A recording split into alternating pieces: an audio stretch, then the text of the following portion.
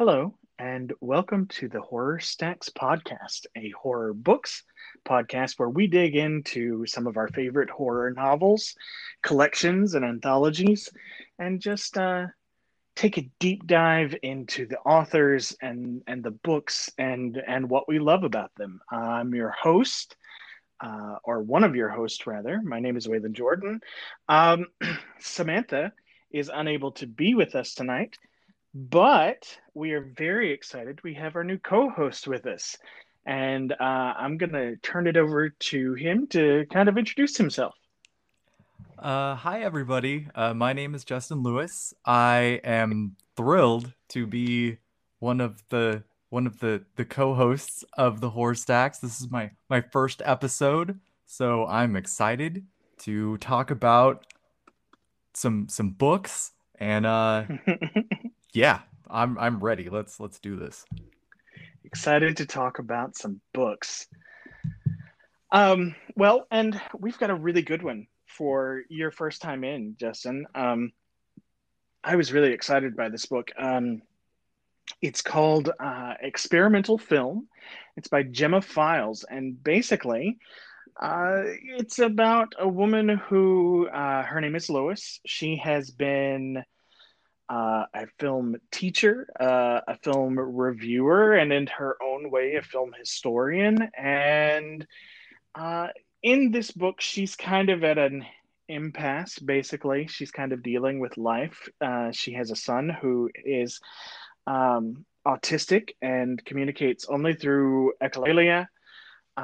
She's married. She's trying to, find some direction for her life at the moment and not succeeding at all times. And then one night she goes and she sees this experimental film, and it really just kind of throws her whole life out of whack as she begins to dive deeper into the history of this film and where it might have come from, and it's just a fascinating book. And so we were really excited to uh, talk about it. What none of us realized, I think, when we first sat down to read it was just how dense the book really was. Like, it's sort of a documentary and folk horror and supernatural horror all kind of rolled into one.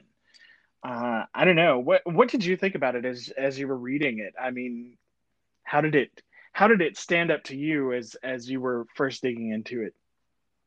I think one of the first things I noticed about it is if it mentioned something, it gave you the full history of that thing. And that's not something that I've seen a whole lot so far in my time reading horror novels. Like if it mentioned Canadian film, you got the entire history of Canadian film. Or if it mentioned you know uh a Slavic religion, you've got the full rundown of what that religion believed and what they worshipped, and it was very detailed, uh, which was awesome, because I wasn't expecting to learn so much from it, uh, but I thought it was really cool.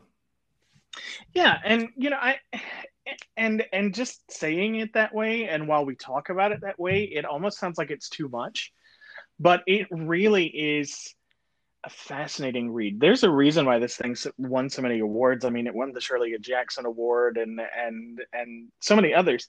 It is utterly fascinating and and educational at the same time.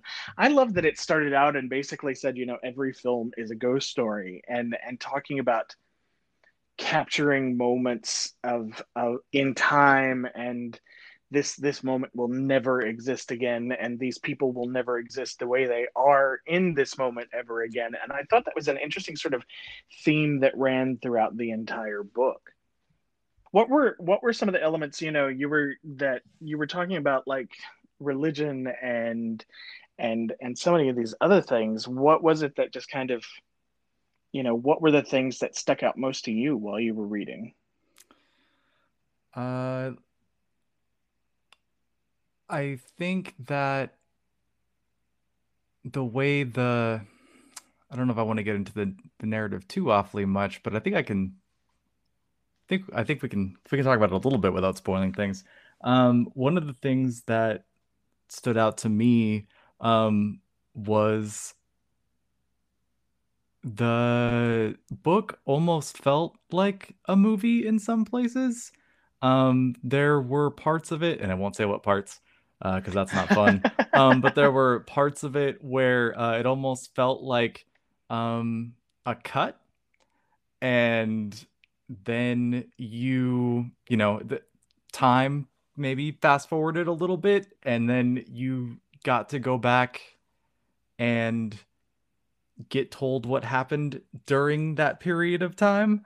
And I don't know, they were like smash cuts in a book or like in a movie, but it was a book and it was really cool. I appreciated that Gemma Files put those in there because I thought it was a really interesting way to structure a story.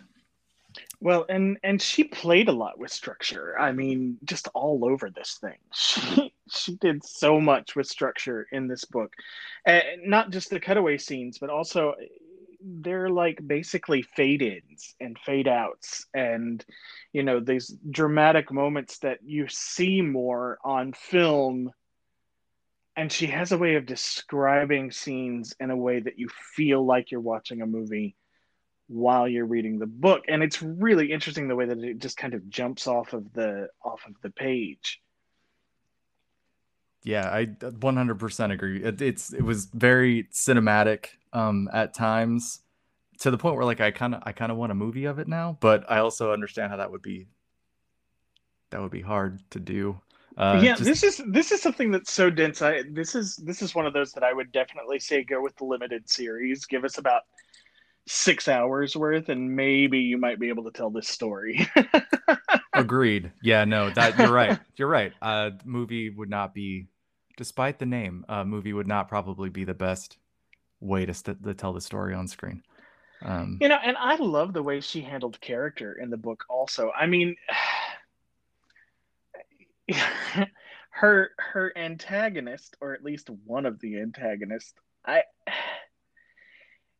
Rob. I'm talking about Rob. So Rob is this filmmaker. He is a gay man who is maybe not the most ethical filmmaker in the world, and maybe not the most ethical person when it comes to like sourcing the film that he uses, and the way that he passes someone else's work off as his own. And there were times, I don't know, I could almost see him like standing off to the side of the screen, sort of twirling his mustache in his fingers. I mean, he just had this almost caricaturish evil about him, but it was still believable. Like, she somehow made that sort of dastardly type character almost actually come to life with Rob. yeah, I agree. Anybody and we should have known because anytime you spell Rob with a W, Oh, it's so um, pretentious. yeah, there's It's just so you can't pretentious. trust a guy that spells Rob WROB. You can't. Um, but yeah, Well, no, and Rob. I think she even sort of mentions that. Like, Lois is just like, "Oh God, this is so pretentious." Rob with a W. But then you have these other great characters too. You have Safi, and who just jumps off the page, and she starts talking about her religion, and this Yazidi religion, and all of the things that went into that, and the way that her people were treated by others, and God, everything just seemed so real while you were reading. Like, all of these people, you feel like you've met them at one point or another in your life. Yeah, all the characters felt very believable to me. And it's I know kind of to circle back with what we were talking about before. Yeah, I if I made this book sound too educational, it's not too educational. It's just enough. It's interesting without I never felt like overloaded with information. And I only bring that back to Sappy because yeah, she does. She talks about her religion, which I will fully admit I was not familiar with anything about that religion at all. And so uh for Gemma Files to include as much information as she did, like yes, it's narratively important, but also it it it was important to the story, but it was also very interesting at the same time. So Yeah, yeah. it really made well, it really made them real. You know, it nobody felt like they were some little two-dimensional character in this that she just wrote in, and nothing felt like she created it for any reason that was frivolous. Everything had a reason for being. Yeah, one and yeah, and even if it seemed like it didn't have a reason, it did. You just didn't necessarily know it at the time.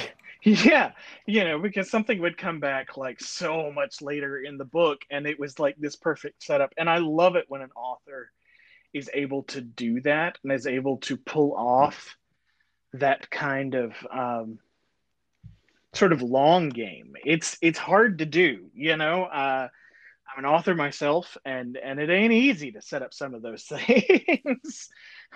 So it's really cool when you see an author really come through and give you a payoff to something that you thought was just a little tidbit of information in the beginning of the book. Right, exactly. Like who knew how important the first Canadian female filmmaker would be? You know? Like that's just you're like, "Oh, that's an interesting tidbit that becomes Well, more and important later." just like little things like the different communities that they talked about, and the history of some of the communities there in Canada that I have I have a couple of friends from Canada, and I would message them while I was reading, and I was like, I really, because they're big film people, and I was like, I really think you need to read this book. Mostly because I think you need to tell me how much of this is really real, and because I don't think she made anything up. But if all of this is like legit, wow, is it an incredible history right there? Yeah, I had that question too while I was reading, and so I did a little bit of homework. I promise not to shake paper in front of the microphone like this is an old radio drama while I'm looking at my notes. But yeah, when she started talking about like the different films that she had reviewed or that she had seen in the theater in the book, I was, like there was, oh, and I should have written down the title and I didn't. But at one point, that I don't think this is a spoiler. They talk about a movie that was made, and you have to correct me if I'm wrong here because my memory is not great right this second. But there was a filmmaker that made a movie that was just a blue screen for Hmm. the entire length of the film. It was an experimental film. Um, and I don't remember if was he blind? I believe so. Yeah. Uh, and I was like, wow, is that real? Like, did that really happen? It sure did. I found the director and the movie title, and I was like, oh wow, this is all real. Well, and as she would dig into various parts of film history, like you know, when film was first being created, everything was an experiment. Like, everything that they were doing, they were still trying to figure out what they could do with cameras, and how they could use the camera, the materials that they could even get away with using. And like they talk about silver nitrate, which I didn't, I know that silver is a component in developing film. I worked in a photo lab for years, and we had all the photochemicals and everything. So I knew that silver was a part of the process, but I didn't realize that silver nitrate film itself was so combustible. Like I didn't realize that this stuff would not only like explode, but it would create a fire that would just incinerate everything in its path.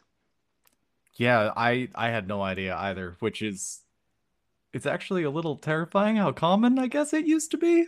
Because it's like, oh, this stuff was just everywhere. Oh, okay. Yeah, That's yeah, terrifying. and then you find out things like, at one point entire cities burnt down, and then you realize it's because of things like this. Yeah, that's scary that this stuff is basically, decomposing dynamite. Like that's Well, yeah, I mean, I'm really big into folk horror, so this book was kind of made for me also because it has that element to it. And once again, not just digging into like Safi's religion, but also digging into like these Eastern European deities and stuff, and talking about like Lady Midday and these kind of sort of gods that perhaps a lot of people aren't introduced to in their normal everyday education, uh, now, but that were such a part of life for people at a certain time, and to again, sort of the way that like Neil Gaiman talked about in American Gods, people moved from there and brought them to this new world, and how that sort of manifested in Canada with these pockets of immigrants that had their own beliefs and their own gods, and what they would do while, when they were first coming over, especially. yeah, that was super interesting. I looked that up too, because I wanted to know. I was like, all right, I've never heard of Lady Midday before. How much of this is, was just for the novel, or like did this deity exist? And sure enough, she's got a bunch of names depending on Yeah, depending on where what you are. yeah, from where you are. But she's yeah, she's known as the Noon Wraith in some places, the Noon Witch in others. Um, Noonwraith is a great name. Like, right? that just scares the hell out of me. Really, yeah, anything Wraith is super creepy. And I was the way that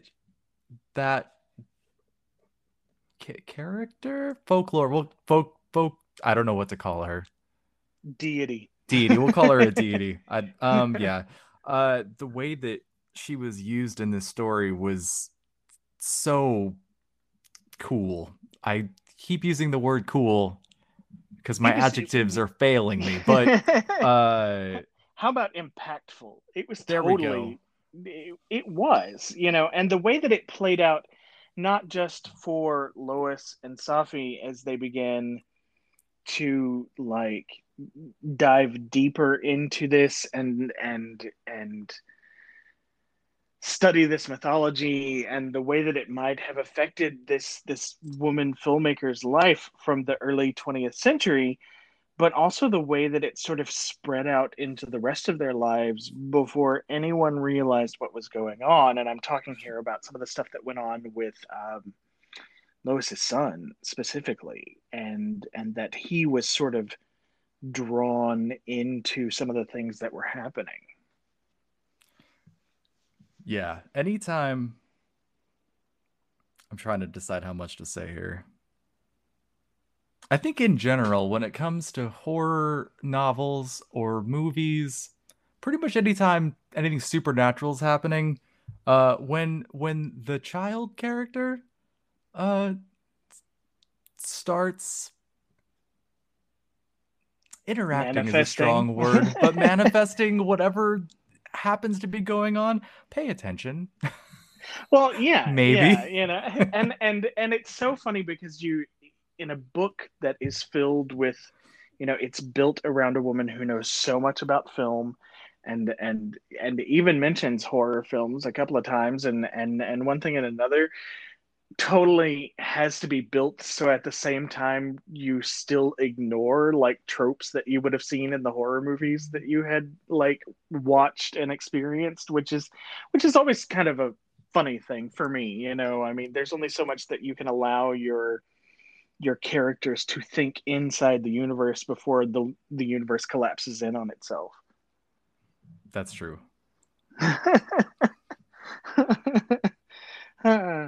That's Um, true.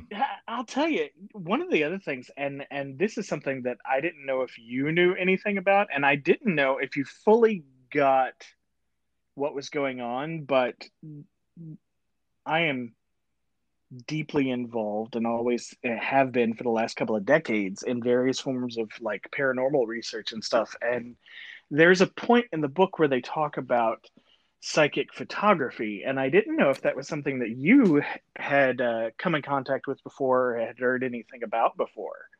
No, that is uh no, I had not. And actually I did not. That's like the one thing I didn't research before we recorded tonight. So I mean, I'm assuming because everything else that in that book was based at least a little in reality. I'm assuming is that a real thing? You're gonna have to tell Yeah, me. basically psychic photography and the ability to interact that way, what it comes down to is a person who is a medium is able to take a vision that they have and basically transfer their vision onto unprocessed film, so that you can actually have an image, a photo of their vision that they had in this psychic trance state. And as they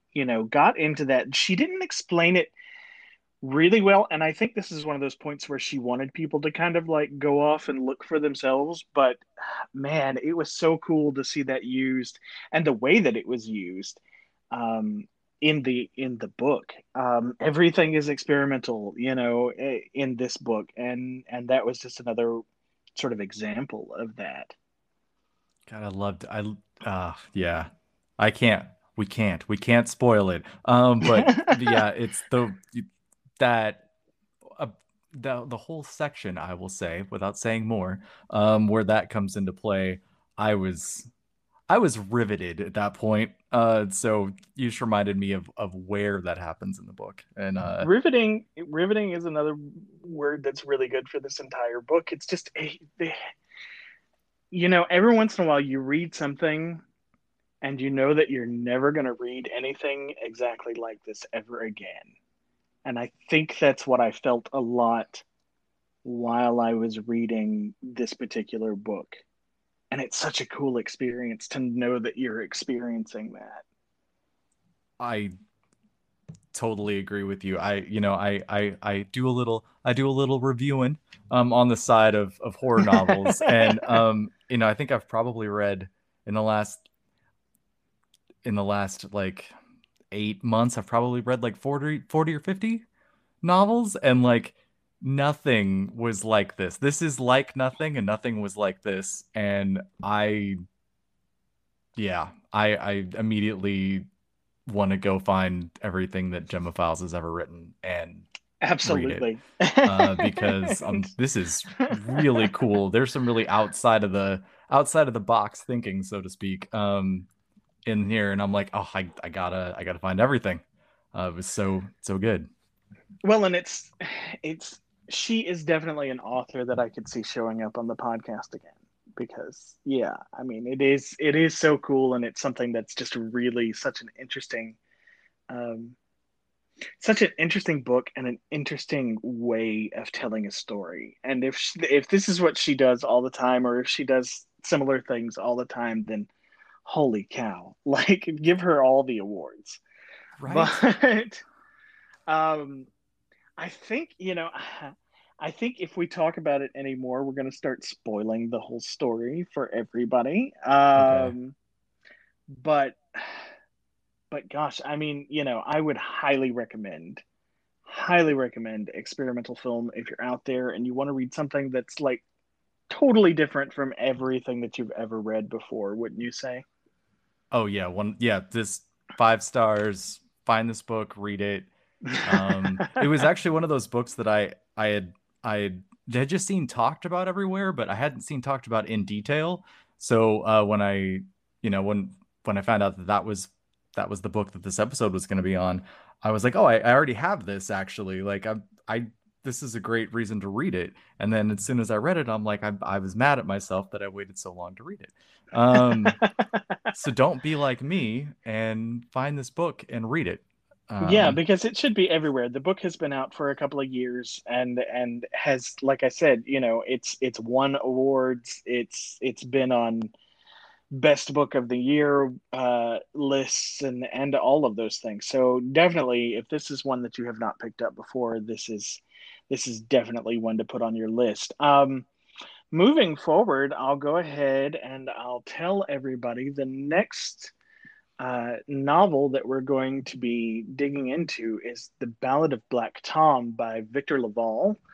Um, this is another book that I'm really excited to read. I have read some of uh, this author's, Victor Laval's, other books, but I have never gotten around to this one. And it sort of plays on like cosmic horror and some of the H.P. Lovecraft stuff while also sort of confronting some of the maybe the racist stuff that yes, problematic Lovecraft. Lovecraft. Yes, so and does some retconning and some dealing with that. So I'm really looking forward to digging in to the Ballad of Black Tom by Victor Laval. Is there anything else that you're reading outside of what you read for this right now? Because I've always got a TBR that's like going at the moment. Oh yeah, no, I've got I will never ever get through my TBR. Not possible. I'd have to retire and do nothing but read all day, which I'm totally down to do, but I can't afford to. So, I let's see, the last book that I finished that I thought was really good, because I just finished it a couple days ago, and it's kind of all over the interwebs right now because it just came out. Um, is by Eric La I'm gonna mess up his last name. It's either LaRocca or LaRocca. I don't know how he says it. Mm-hmm. And it's Things Have Gotten Worse Since We Last Spoke. Um, It's wild, isn't it? it's nuts. Yeah. Weird Punk Books published it this week, I think, and Yeah. yeah, it's told again like as an epistolary, so it's all just DMs and emails, and it's it's not a super long book. It's only like 100 pages, but It packs a I wall up in those 100 yeah, it's pages. just I I don't know if I've ever read a book faster than I read that book. It's like, oh, it's 100 pages, and then you're done with it in an hour, and you're like, how? I don't read that fast, but that book will make you read fast. So yeah, Well, that's one to and check out. uh, Eric is a good author to bring up right now too, because we are in Pride Month and we are all about celebrating Pride here on the Horror Stacks podcast. So he is a member of the LGBTQ plus community, and you should definitely go check out this book. It's really interesting. Um, I am about to start finally. Hard as a Chainsaw. Ooh, Stephen Graham Jones. Yes, because I got the arc for it, and I just haven't had a chance to sit down and read it. So I am finally getting around to reading that, and I'm really looking forward to digging into that one as well. I have a confession. I have actually never read anything by Stephen Graham Jones. Oh, Um, but which do it is now. Do I it know. now.